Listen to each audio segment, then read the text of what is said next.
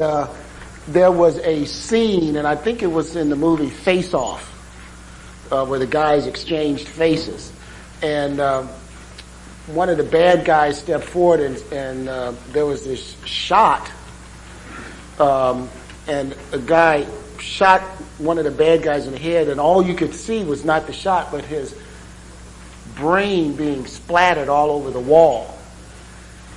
That scene was inspired by one of Walt's talks.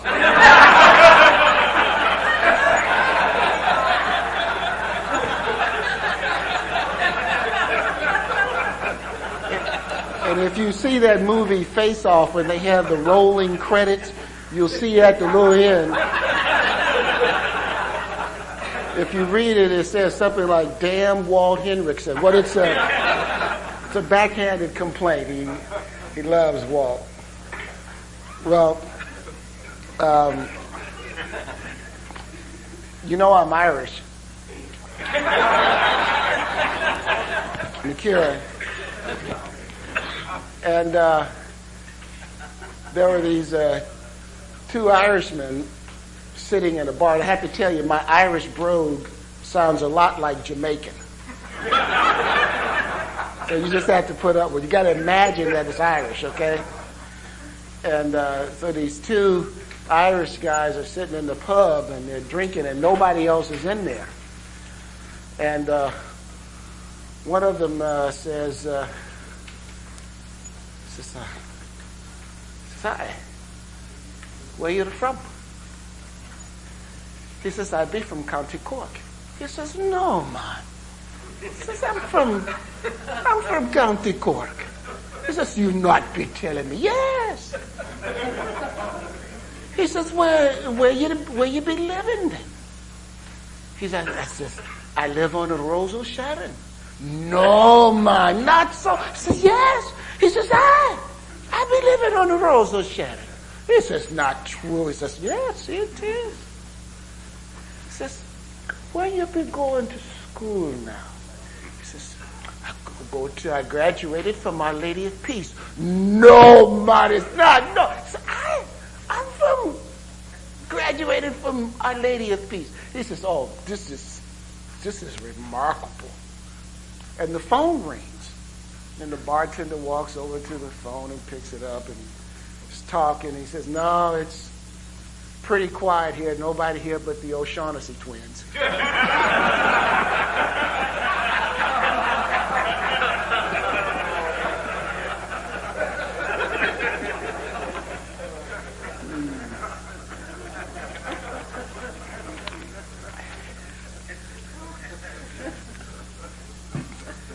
Can we pray?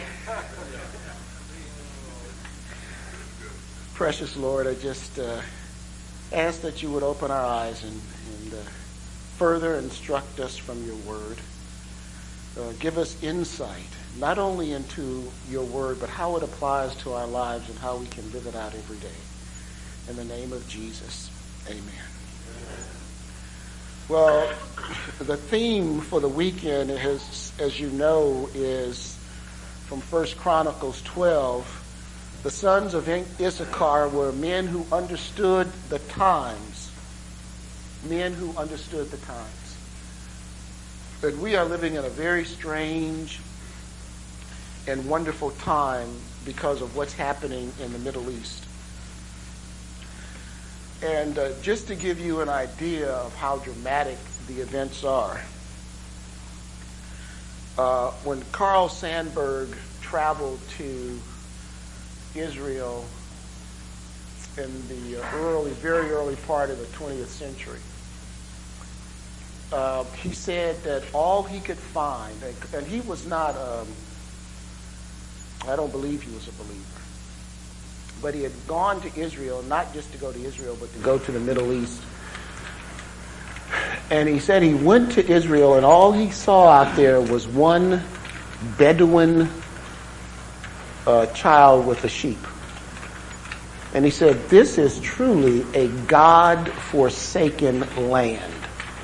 And his proof of the unreliability of Scripture was the state of Israel at the time. because one, it didn't exist. It was called, at that time, Palestine. And it was an absolute desert. Nobody wanted it. It was uninhabited. It was barren. It had no resources that had been tapped into. Nobody wanted it. It was on no one's map. It was not a point of interest. And for people to say that this was God's focal point was a matter of farce to him. And now look where we are. Let me tell you what I'm going to do. I'm going to quickly walk you through, and because time is short, I'm actually going to not take questions, only because I won't know the answers. My pretense is that I don't have enough time to get through the material. So I'm really going to run you through. You're not going to be able to keep up with the scriptural passages, and I'm not going to wait for you to get to them. Just write it down and bear with me. So let me tell you what I'm going to talk to you about and where we're going to end up. I'm going to give you a very, very brief overview of God's outreach to men through the missionary process. First started with the Abrahamic covenant. The role of the nation of Israel, or the Hebrew people, in this missionary plan before Jesus was born. Their role when Jesus came on the scene, and where we are today. Because the principal conflict of the world is from the two lines of Abraham.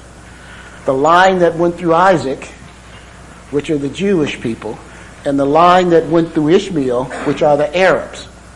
Okay? And don't call them Muslims, call them Arabs. Remember, Muslim is a religion. It's not a people group.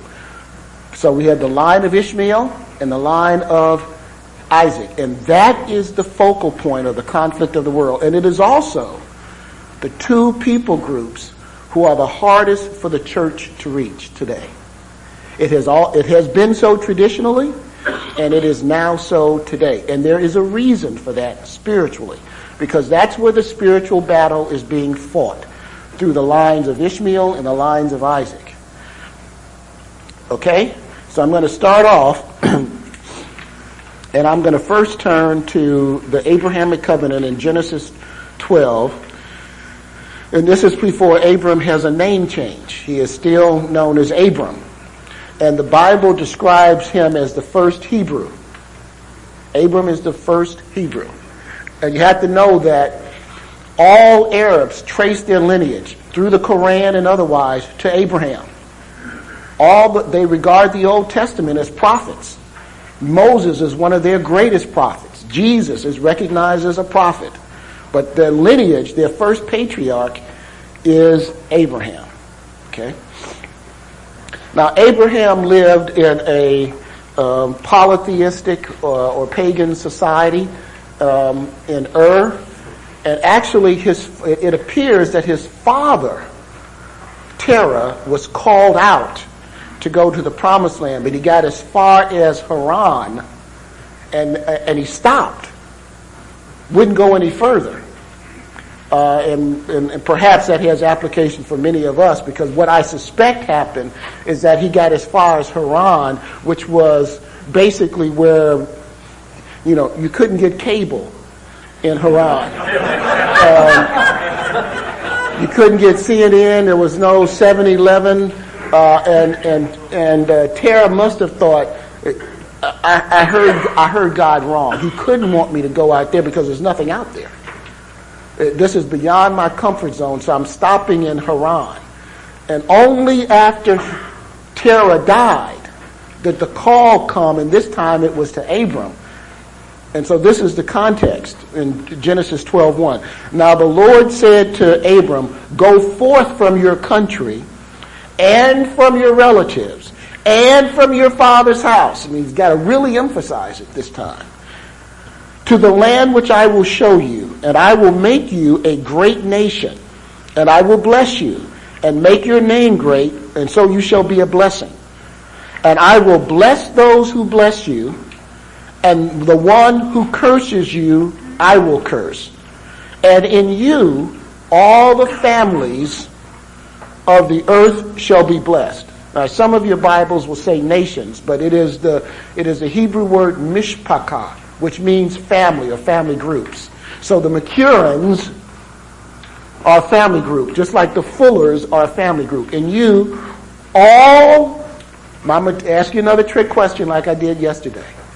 The Hebrew word all means what? All. Man, I can't sneak anything by you guys.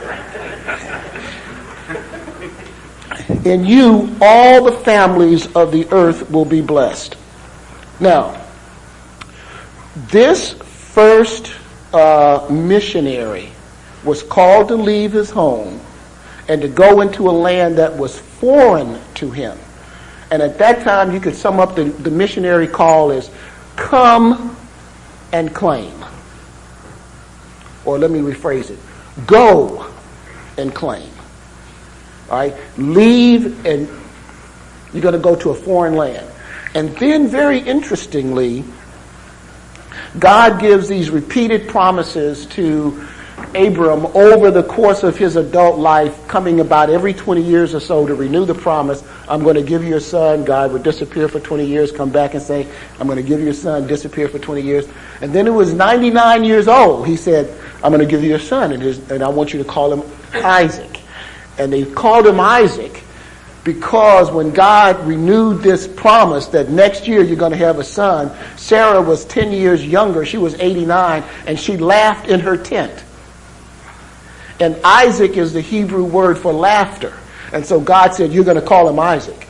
Both as a rebuke to Sarah for laughing, but also to show his grace because they would be laughing with joy that in their old age, God fulfilled this covenant promise with them.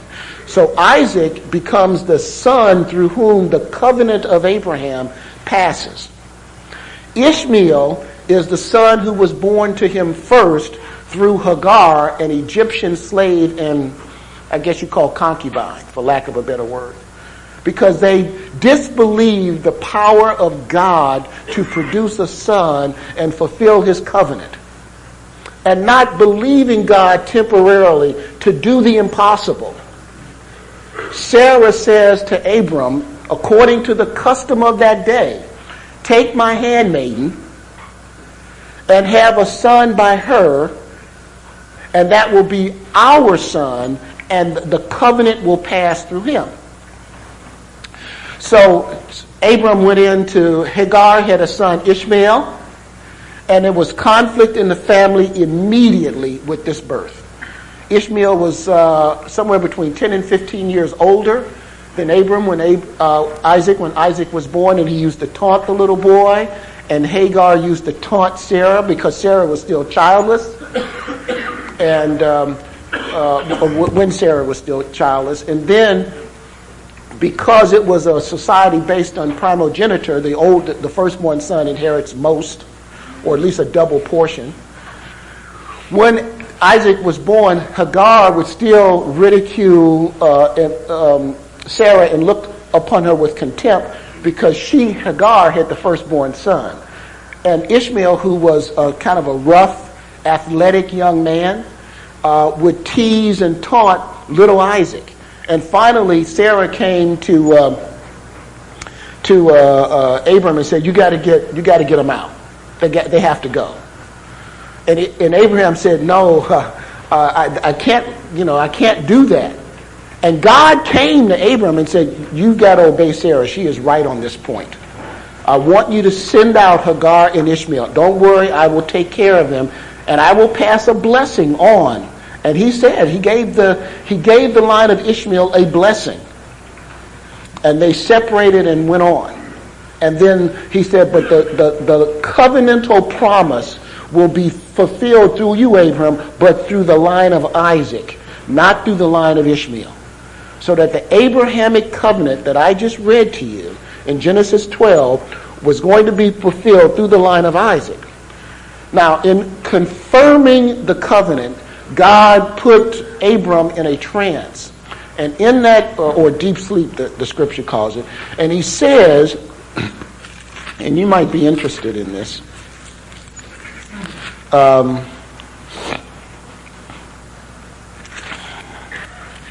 reading from Genesis 15. Now when the sun was going down, Genesis 15:12. Now when the sun was going down, a deep sleep fell upon Abram, and behold, terror and great darkness fell upon him. And God said to Abram, know for certain that your descendants will be strangers in a land that is not theirs, where they will be enslaved and oppressed 400 years. But I will also judge the nation whom they will serve, and afterward they will come out with many possessions. Okay? That was part of his covenant. Now, the covenant, that part of the covenant was literally fulfilled. The line of Isaac, because Isaac had twin sons, Jacob and Esau. And again, they separated. God kept the two lines separate. The covenant went through Jacob, whose name was later changed to what? Israel.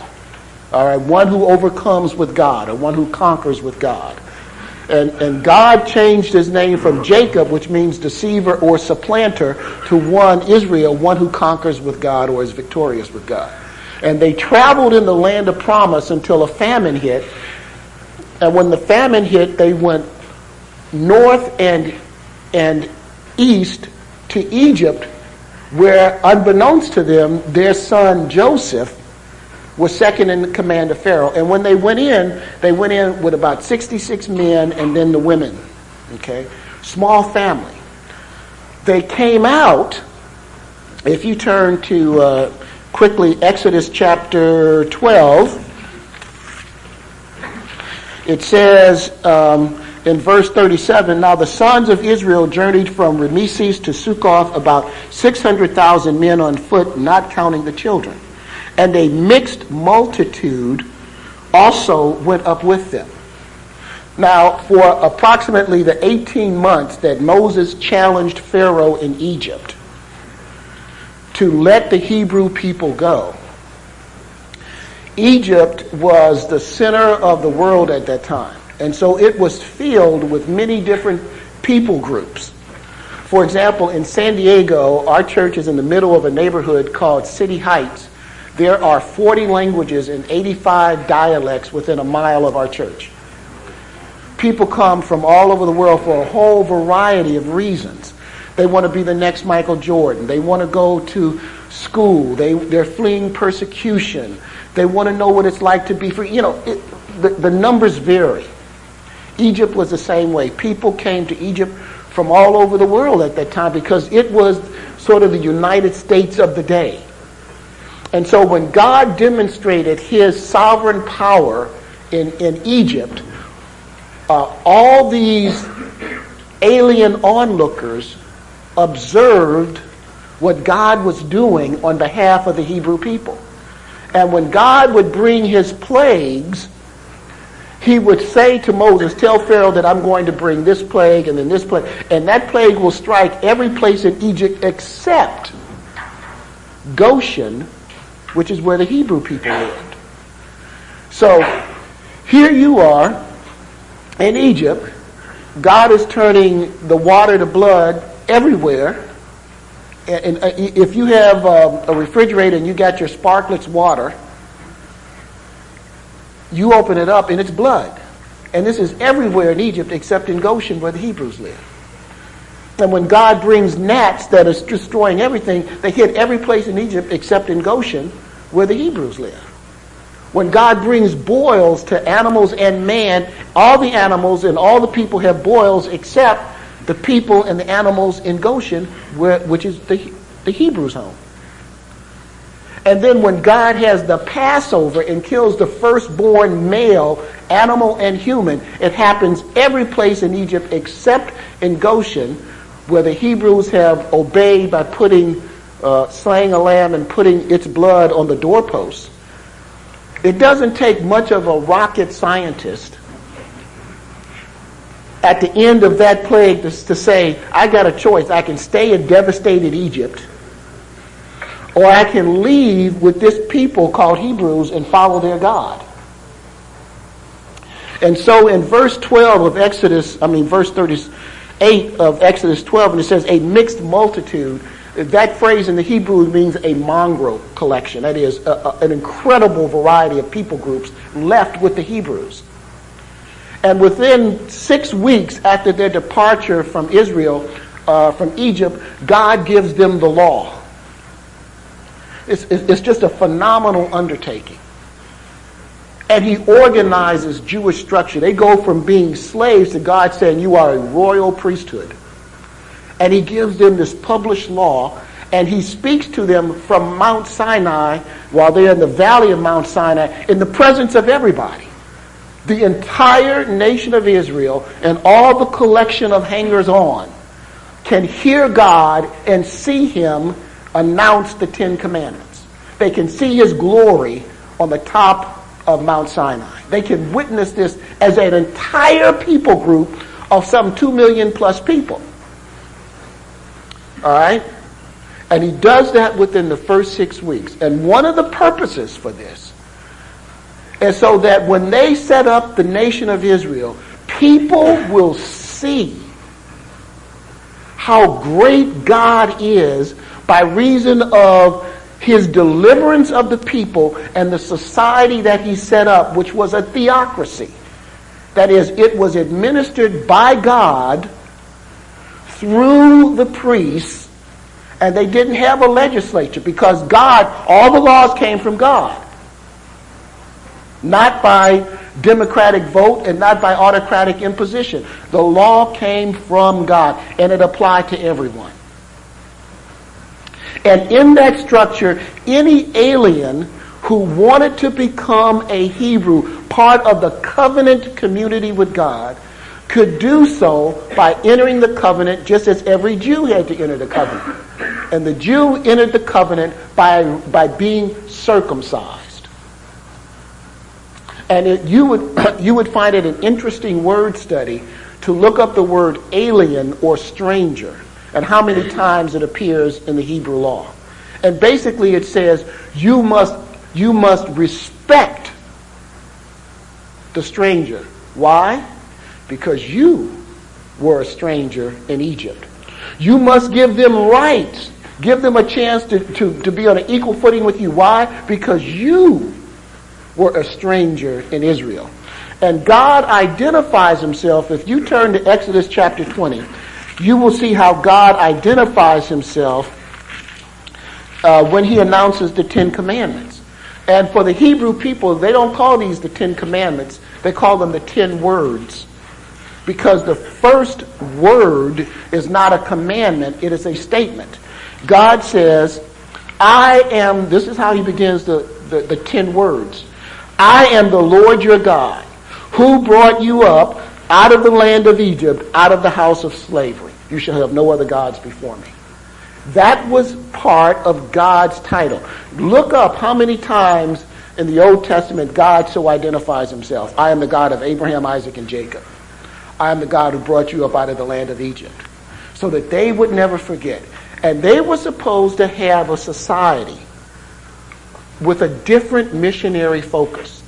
Where Abraham's focus was go and claim, the Jews were supposed to live such a life under the leadership of God that they would say to the rest of the world, come and see that God is good. And in fact, that's what happened many times when the Queen of Sheba came to see Solomon. Sheba is that part of the country that would include Ethiopia today.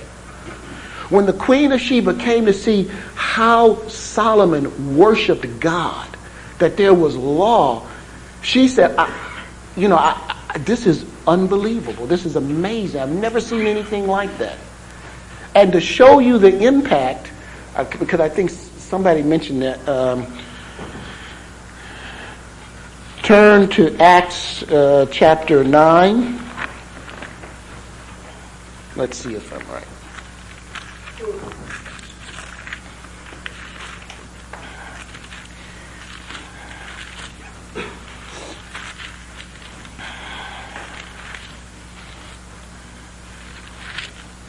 Yeah. No, it's 8. Acts chapter 8, verse 25. Acts 8, verse 25. Verse 26.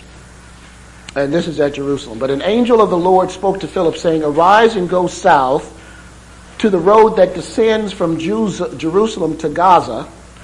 And Philip arose and went, and behold, there was an Ethiopian eunuch, a court official of Candace, queen of the Ethiopians, who was in charge of all her treasure, and he had come to Jerusalem to do what?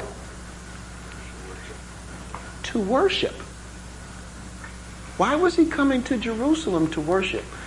Because this is the same, that Ethiopia, again, is part of the area that was called Sheba, queen of, that witness for God, the reason for which God established, at least one of the reasons, God established Israel as a nation, that people would see the goodness and the glory of God through how he ministered to this one covenant community.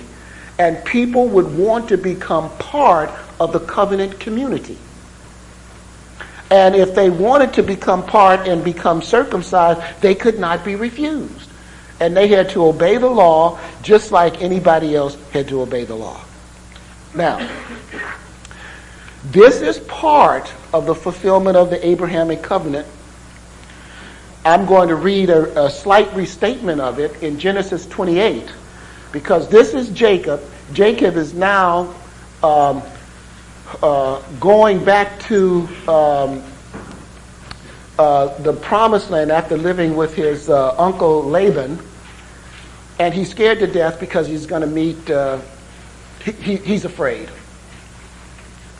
He falls asleep and he has the vision of the angels descending and ascending. All right?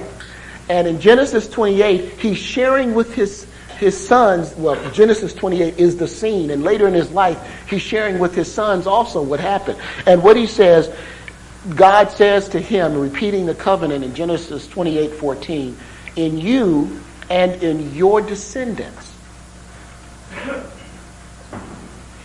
all the families of the earth shall be blessed.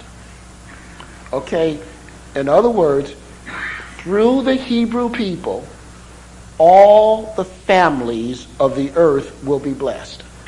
Now, this has literally been fulfilled, but it hasn't been completely fulfilled. Now, we may lose track of the fact that the Jewish people have been a blessing to the entire world. And you may ask, well, how? And this is phenomenal, because there are more people in California than there are Jews in the whole world today. Because of pogrom after pogrom, because of the Holocaust and other reasons. But this has literally been fulfilled. Now, let me give you some examples of this fulfillment.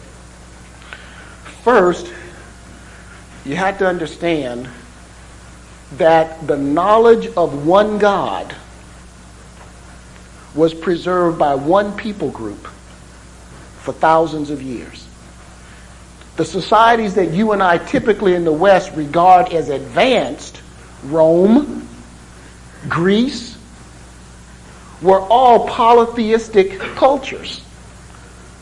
They did not believe in one God. They believed in many gods. In fact, there was a saying in Greece that it is easier to find a god in Greece than a man. Because they had a god for everything. And this was Greece at its height. The knowledge of one God was preserved by one small people group for thousands of years in the face of incredible adversity. So that's one blessing, just one. Secondly, the law was given to the Hebrew people for the rest of the world. It was given to the Hebrew people. The law is a blessing. The Bible says in Psalm 19:7, the law of the Lord is perfect, converting the soul. There is a strain of thought in the Protestantism that there's something bad about the law. We're not under law, we're under grace. And we have a tendency to think that we don't have to obey the law. And I found Christians who say, well, I don't have to do that. Why? I'm not under the law. I go, whoa. Why do you think you don't have to obey the 10 Commandments? Because I'm under grace. Walt has in his devotional this great statement. It had such an impact on me, and I hope I've got it right. That grace leads to presumption as surely as security leads to carelessness. In other words, we think because we have grace that we can sin with impunity, and that we have this security in Christ, we can be lax in the way we observe the commandments of God. And that's not the teaching of Scripture. Okay? So, and if you think the law is not a blessing, and why it was one of the very first things God gave them when he liberated the people from Egypt, think of what it would be like on something as simple as driving without rules of the road. Just think of it. And some of you may smile and think, yeah, that would probably be fun. But it would be chaos. It would be unsafe to step out on the street. In other words, we don't know whether you can turn right or left, whether you come into an intersection, whether you yield or go. And you drive on the sidewalk if you need to.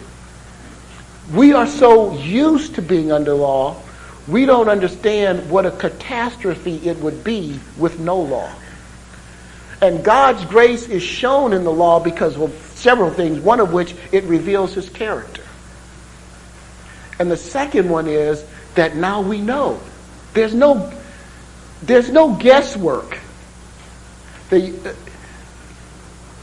I know that I should not commit adultery. I don't have to guess. There's no debate. Because I think, well, a man can be more satisfied if he has more than one wife, and he can be kinder to her because he's not frustrated being trained. You can rationalize your way into having affairs all the time. I remember I was a believer maybe 5 years or so, and one of my mentors came to me, and this guy was very influential in my life. He was not a believer. Very influential. And I shudder to think what my life would have been like had he not intervened. And he came to San Diego, and I took him out to dinner. I was just so bursting with pride that he would come to see me. He was a nationally renowned educator. And he said, Billy, he used to call me Billy, how's your marriage? I said, it's just great. I'm so fortunate. He said, can I give you some advice? And I said, yes. Of course you can. And he said, Billy, it's important for you to have affairs periodically. And he went on to explain why. Now let me tell you, without the law, his arguments could be very compelling. And it fit right in with part of my sin nature. I can relate to this argument. You understand? But the law, see, I don't have to question whether that is right or wrong because God gave the Hebrew people the law. I know that it is wrong. Third, all the patriarchs came through the law. Are Hebrews. All the prophets are Hebrews. The entire Old Testament. There is some debate whether Luke was a Jew, but if he was, then every book in the Bible was written by a Jew. And if Luke was a Gentile, that means 64 of the 66 books were written by a Jew. Now think of what your life would be like without the Bible.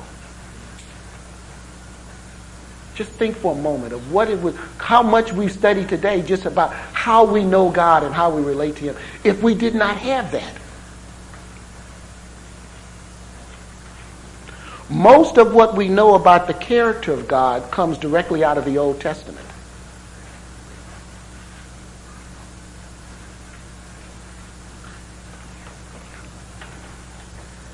Much of the New Testament grows out of the Old Testament. Try this experiment.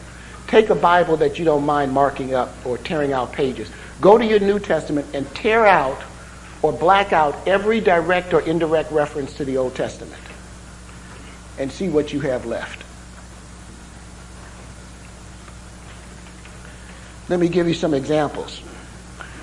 Thou shalt love thy neighbor as thyself.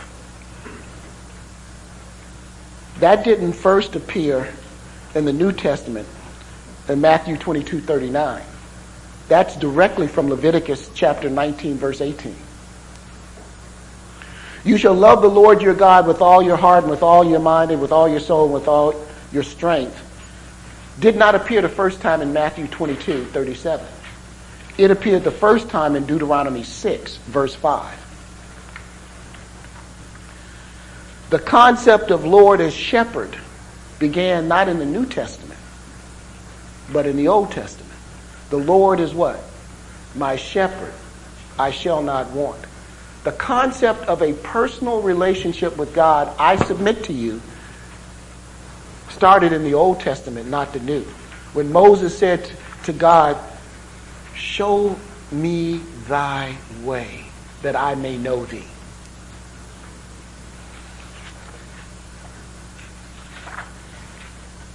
Without the Old Testament, we would not be able to identify Jesus as the Messiah.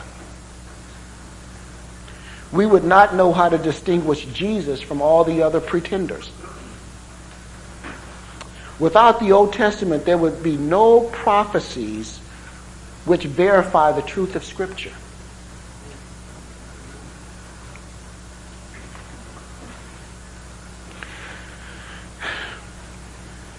God has a special relationship with the Jewish people, with the nation of Israel.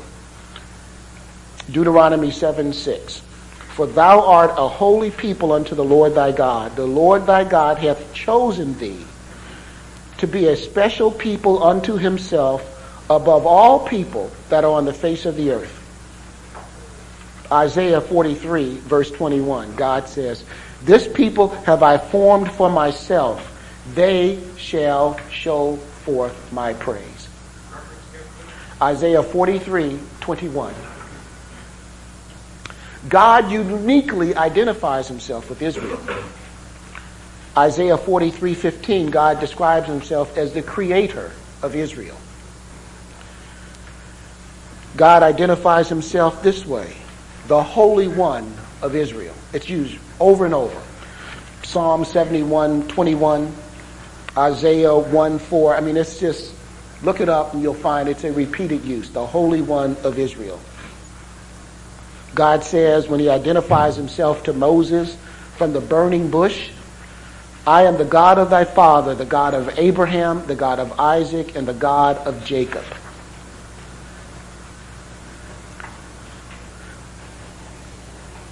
So this missionary focus is in Deuteronomy 31, verse 12.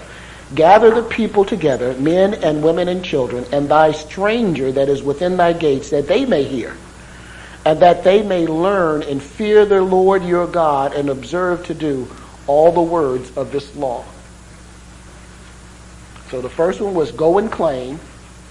The second one was come and see. So live that others will come and see. And when we turn to the New Testament, we see the Abrahamic covenant continuing to be fulfilled. Pentecost. Everybody at Pentecost is a Jew. The first missionaries who had to leave Israel or Jerusalem and go someplace else to a foreign land were Jews. Acts 1:8. You shall receive power when the Holy Spirit has come upon you, and you shall be my witnesses both in Jerusalem and in all Judea and Samaria and even to the remotest part of the earth. But at that time, people were still thinking that the missionary focus was come and see. God announced in Acts 1:8 a totally new paradigm for the Jewish people. For 2,000 years, it was have a Jewish society with such obedience to God that people would come and God would be glorified. And now God is giving a new paradigm. He's telling them to leave.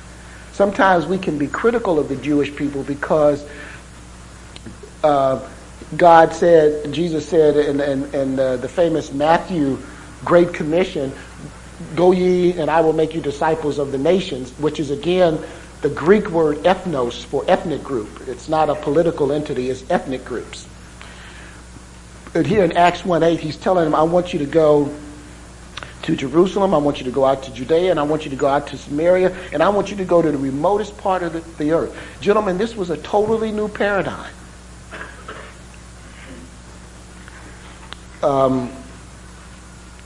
And the paradigm shift was so radical that in order to get the Jewish people to obey and leave, he had to destroy Jerusalem. It was too big a change, and God had to basically say, Michael, bring the whip, because they wouldn't leave Jerusalem. And now the missionary paradigm is go and tell. First it was go and claim. Then it was come and see. And then it was go and tell. And let me tell you, it's going to wind up again being come and see. But right now we're in the go and tell phase.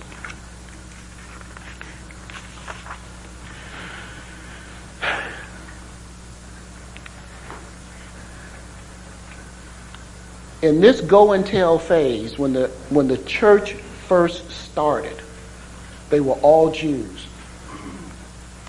And they were still trapped in the second paradigm of come and see. And so they thought, and here was the problem with what Paul calls the Judaizers, that in order to become a Christian, to be eligible to become a Christian, you had to first what? You had to first become a Jew. You weren't eligible for the way unless you became part of the covenant community as a Jew. And so this was part of the real tussle in the early church, because the new Jewish converts were saying, well, we got to get these people quickly into the synagogues and teach them how to be Jews so that they can receive Jesus. And Paul was saying, no, wait, we got a new paradigm. The covenant community stays the nation of Israel, but this Abrahamic covenant is broadened to include the Gentiles. And they don't have to become Jews first. They're going, and this is heresy to a Jew at the time. This is not just... So God comes to Peter and he gives him a vision.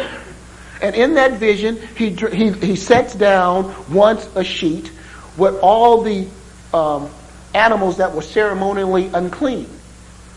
Because in the sacrifices, you could only sacrifice clean animals. You could only sacrifice goats, lambs, bulls, and then pigeons. But nothing else was eligible. See, God sovereignly determines how we approach him. That's one of the teachings of the sacrifices. You had to do it a certain way. You could only use certain animals because God has the sole right to determine how we approach him. And so these animals were ceremonially unclean, and they also could not be eaten. And Peter sees, he says, oh no.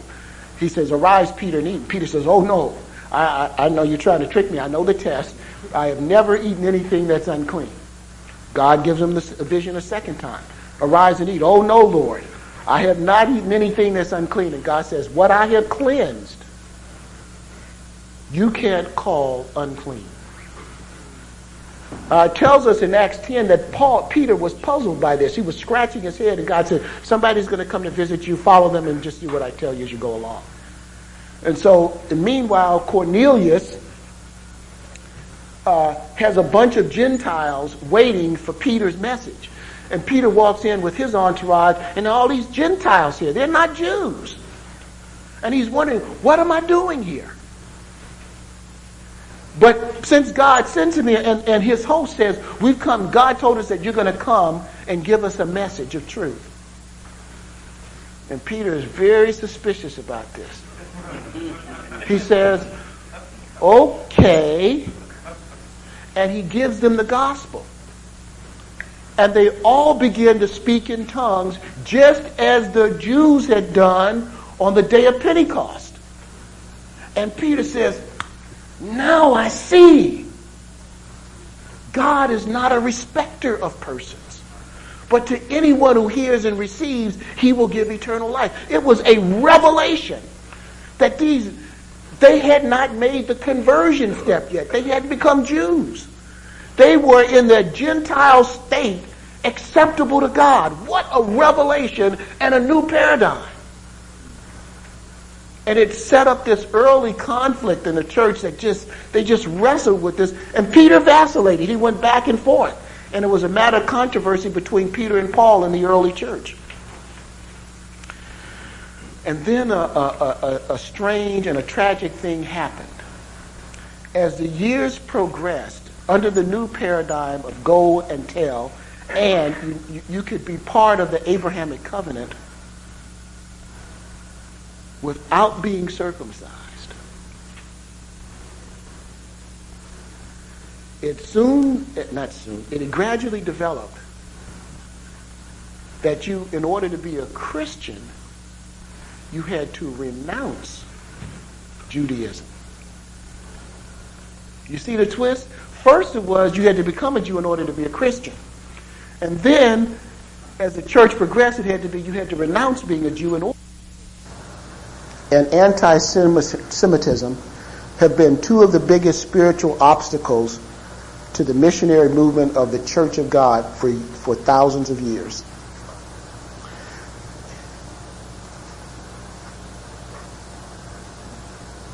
When the missionary movement started in the United States, blacks could not join. Blacks were forbidden to be missionaries.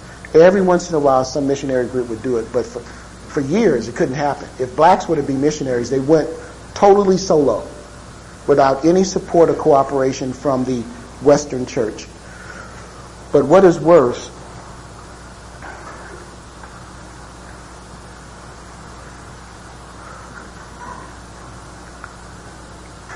I want you to bear with me when I say this.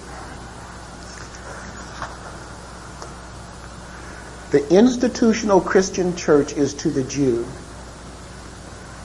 what the Ku Klux Klan is to African Americans. I want to repeat that.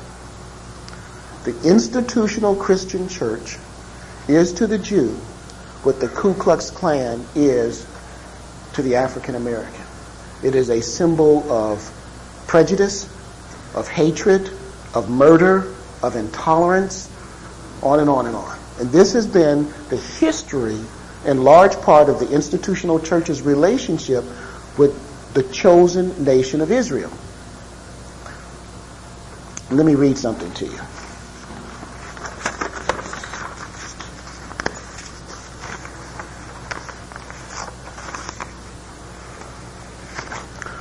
What shall we Christians do with this damned, rejected race of Jews? We must prayerfully and reverentially practice a merciful severity. This writer set out a program for merciful severity. Let me give you my honest advice. First, their synagogues or churches should be set on fire, and whatever does not burn up should be covered or spread over with dirt, so that no one may ever be able to see a cinder or stone of it. And this ought to be done for the honor of God and of Christianity, in order that God may see that we are Christians and that we have not wittingly tolerated or approved such public lying, cursing, or blaspheming of his Son and his Christians. Secondly, their homes should likewise be broken down and destroyed. They ought to be put under one roof or in a stable like gypsies in order that they may realize that they are not masters in our land as they boast, but miserable captives. Thirdly, they should be deprived of their prayer books and Talmuds in which idolatry, lies, cursing, and blasphemy are taught. Fourthly, their rabbis must be forbidden under threat of death to teach. Fifth, passport and traveling privileges should be absolutely forbidden to the Jews. Sixth, all their cash and valuables of silver and gold ought to be taken from them and put aside for safekeeping.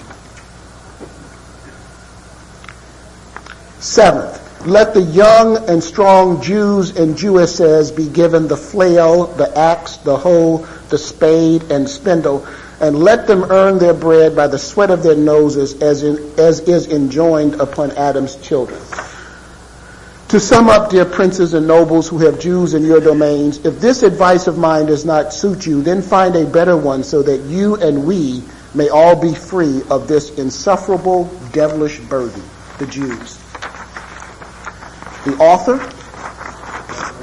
Martin Luther.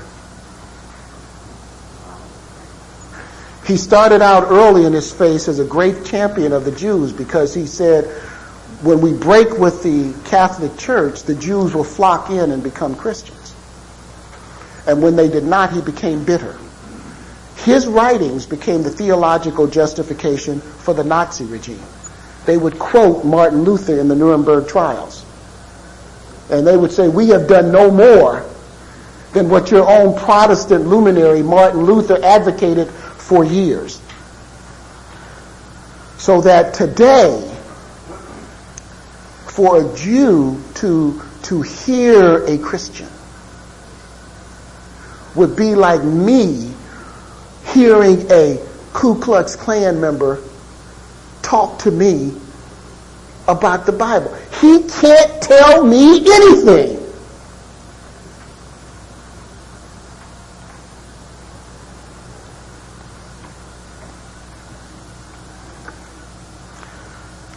But now,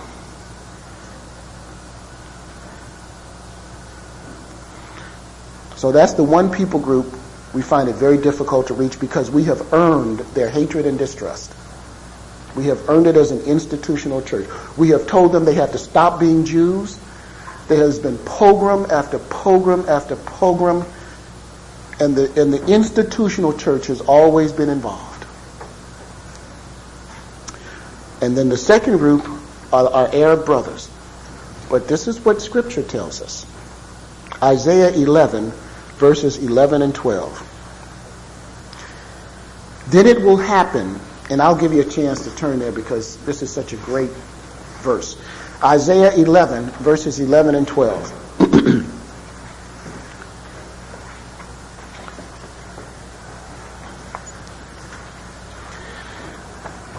Then it will happen on that day that the Lord will again recover the second time with his hand the remnant of his people who will remain from Assyria, Egypt, Pathros, Cush, Elam, Shinar, Hamath, and from the islands of the sea.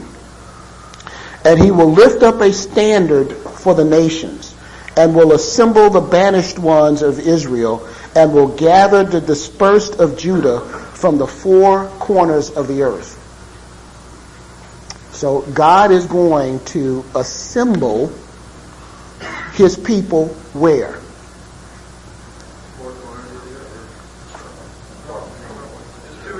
To Israel.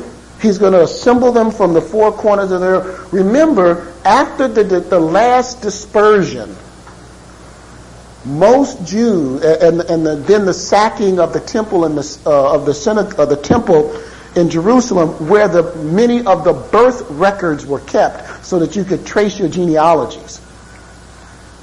It is extremely difficult for Jews today to know what tribe they belong to. They have no genealogical record to prove it, and they do it through circumstantial means. So if a Jew is named Shohet, which means butcher, He will say he's from the tribe of Levi because they were the priests who did the sacrifices, and they were the only group that could sacrifice the animal. So they must be Levites. But they had no genealogical record to establish that. You understand?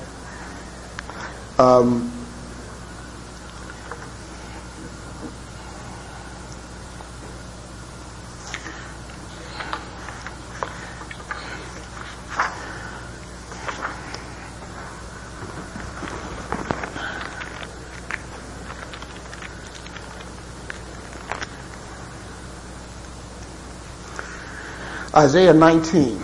This is a verse that will give us great encouragement in our present times. Isaiah 19,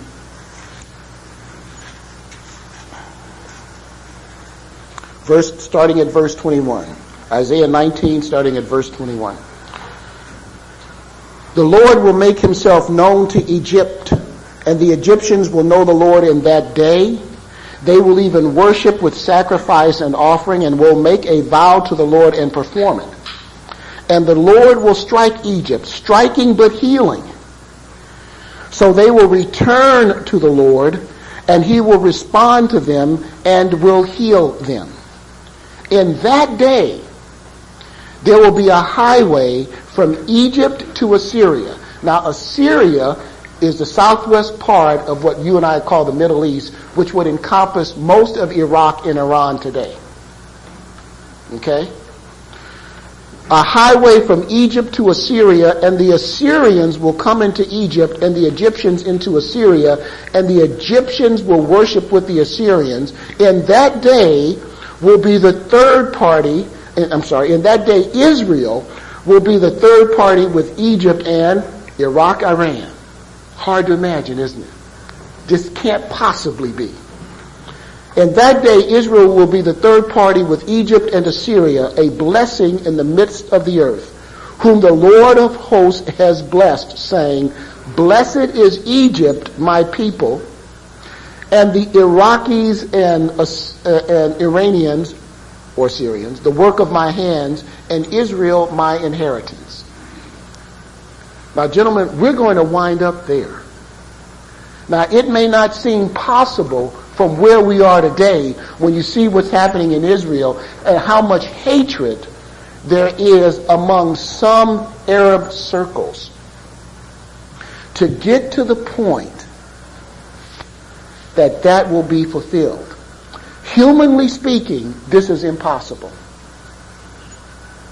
And without the Word of God, if somebody said to us today, based on the historical climate and the present climate, if we said that Egypt, Iraq, Iran, and Israel are going to join hands and worship the one God, if I said that to you, you would be able to look at me and say, this guy is nuts.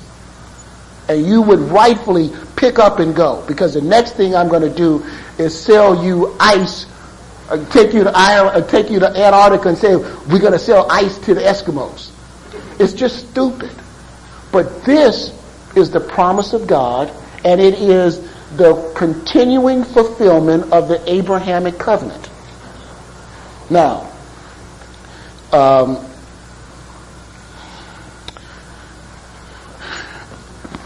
turn to Zechariah chapter 12. Zechariah chapter 12.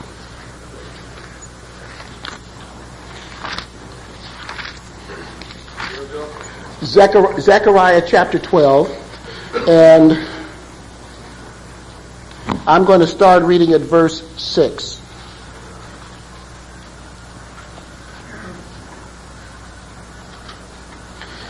In that day, I will make the clans of Judah like a fire pot among pieces of wood, and a flaming torch among sheaves.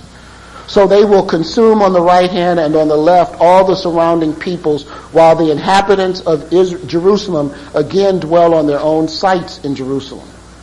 The Lord also will save the tents of Judah first, in order that the glory, let me repeat that. The Lord will also save the tents of Judah first, in order that the glory of the house of David and the glory of the inhabitants of Jerusalem may not be magnified above Judah. Judah today is the West Bank. If you look on a map of how God divided the land among the 12 tribes, and you look at the land that belonged to Judah and Benjamin, you're looking at the West Bank, which is it is the hottest part of the hotbed of the Middle East. And God says that he is going to save the tents of Judah first. Now, we have been talking about obedience, and even though Walt said he was joking, I nevertheless want to build upon that issue. We're having, and I submit this to you for your thinking, for your consideration.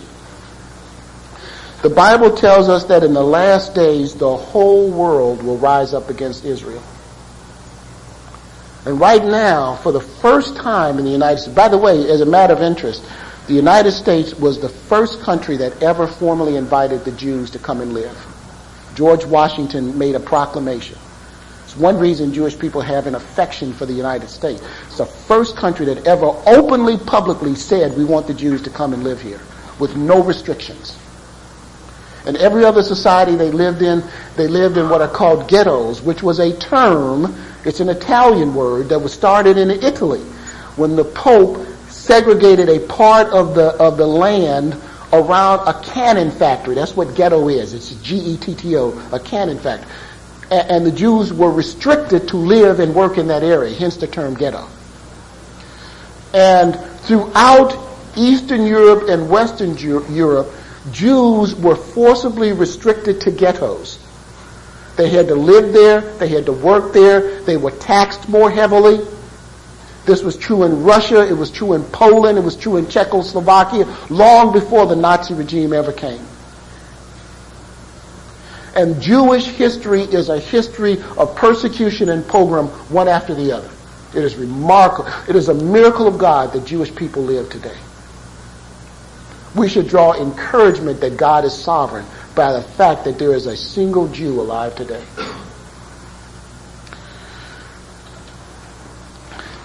All right, so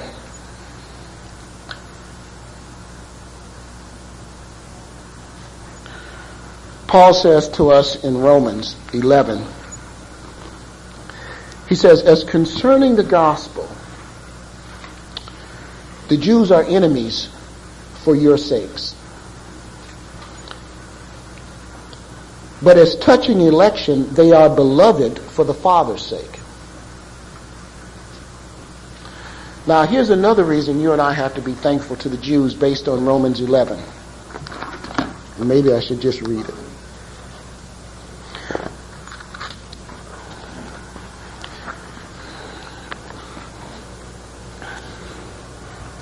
I'm going to start at verse 7 of Romans 11. What then? That which Israel is seeking for, it has not obtained, but those who were chosen obtained it, and the rest were hardened. And then I'm going to hop down to verse 11. Well, no, 8. Just as it is written, God gave them a spirit of stupor, eyes to see not, and ears to hear not, down to this very day. And David says, let their table become a snare and a trap and a stumbling block as a retribution to them. Let their eyes be darkened to see not, and bend their backs forever. I say then, they did not stumble so as to fall, did they? May it never be. But by their transgression, salvation has come to the Gentiles to make them jealous. Now, if their transgression be riches for the world, and their failure be riches for the Gentiles, how much more will their fulfillment be? In other words, Paul is saying, look, and he goes on, in fact, let me hop down for a minute to verse 23. They also, if they do not continue in their unbelief, will be grafted in, for God is able to graft them in again.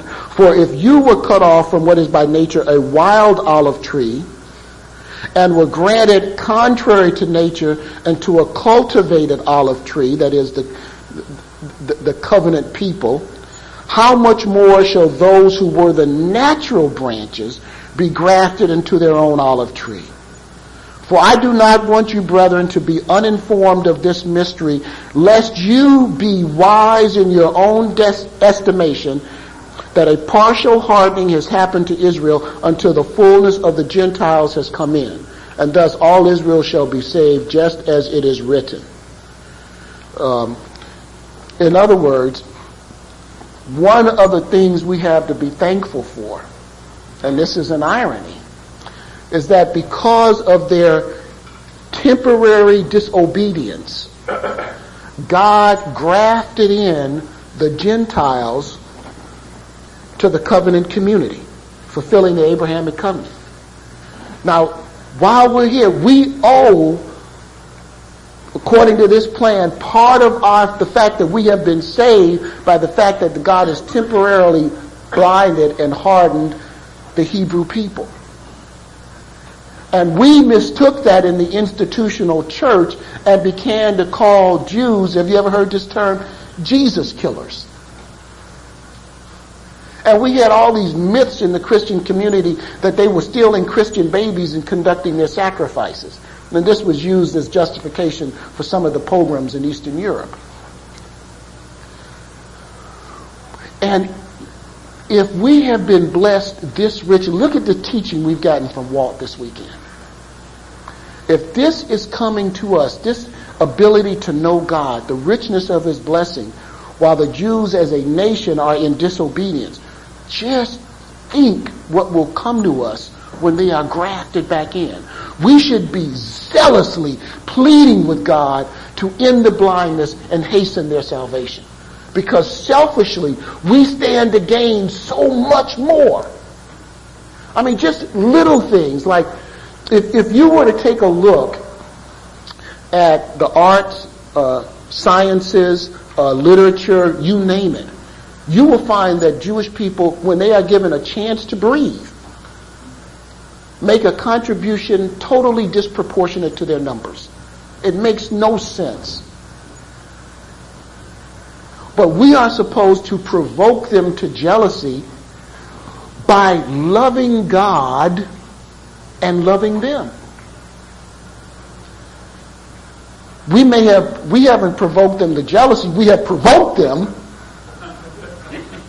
but it has not been a godly provocation. And so the Jewish people have been the group that the Christian church either has persecuted or ignored as irrelevant. And we've even had the arrogance to say that the church has replaced the covenant people of God. Do you know what that must be like to a Jew to hear that? That we are the new Jews? I remember listening to a program about the history of jazz. I don't know if you saw it, the Ken Burns program that came, and there was this fascinating saying, obviously, what people group created jazz? Puerto Rican. There's a man who just lost his salvation. Pray for him.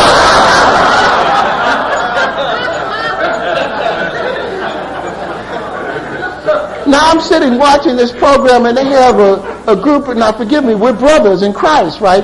A group of white musicians from New York in the 30s saying, one, that white people invented jazz, and two, black people did not have the mental ability to deal with the harmonic changes in jazz. I'm saying, I'm furious at this.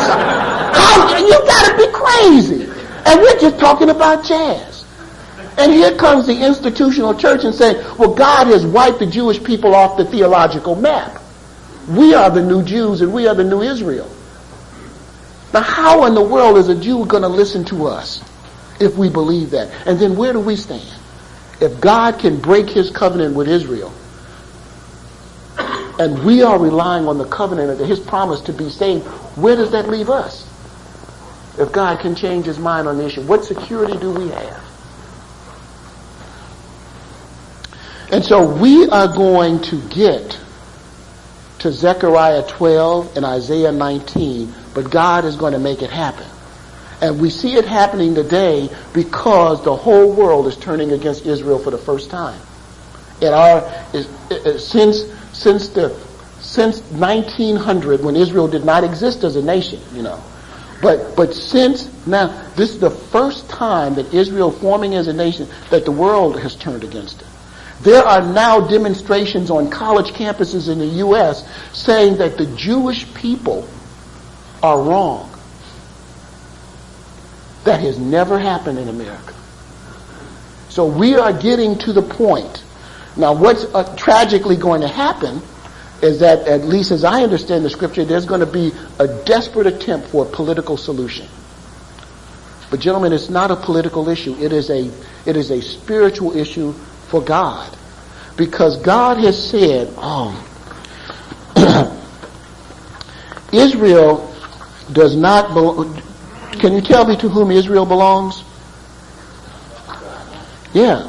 And I just can't find the passage right now. It's in Deuteronomy. Israel belongs to God. And he says, but I'm letting you, the Jewish people, be my only legal residence.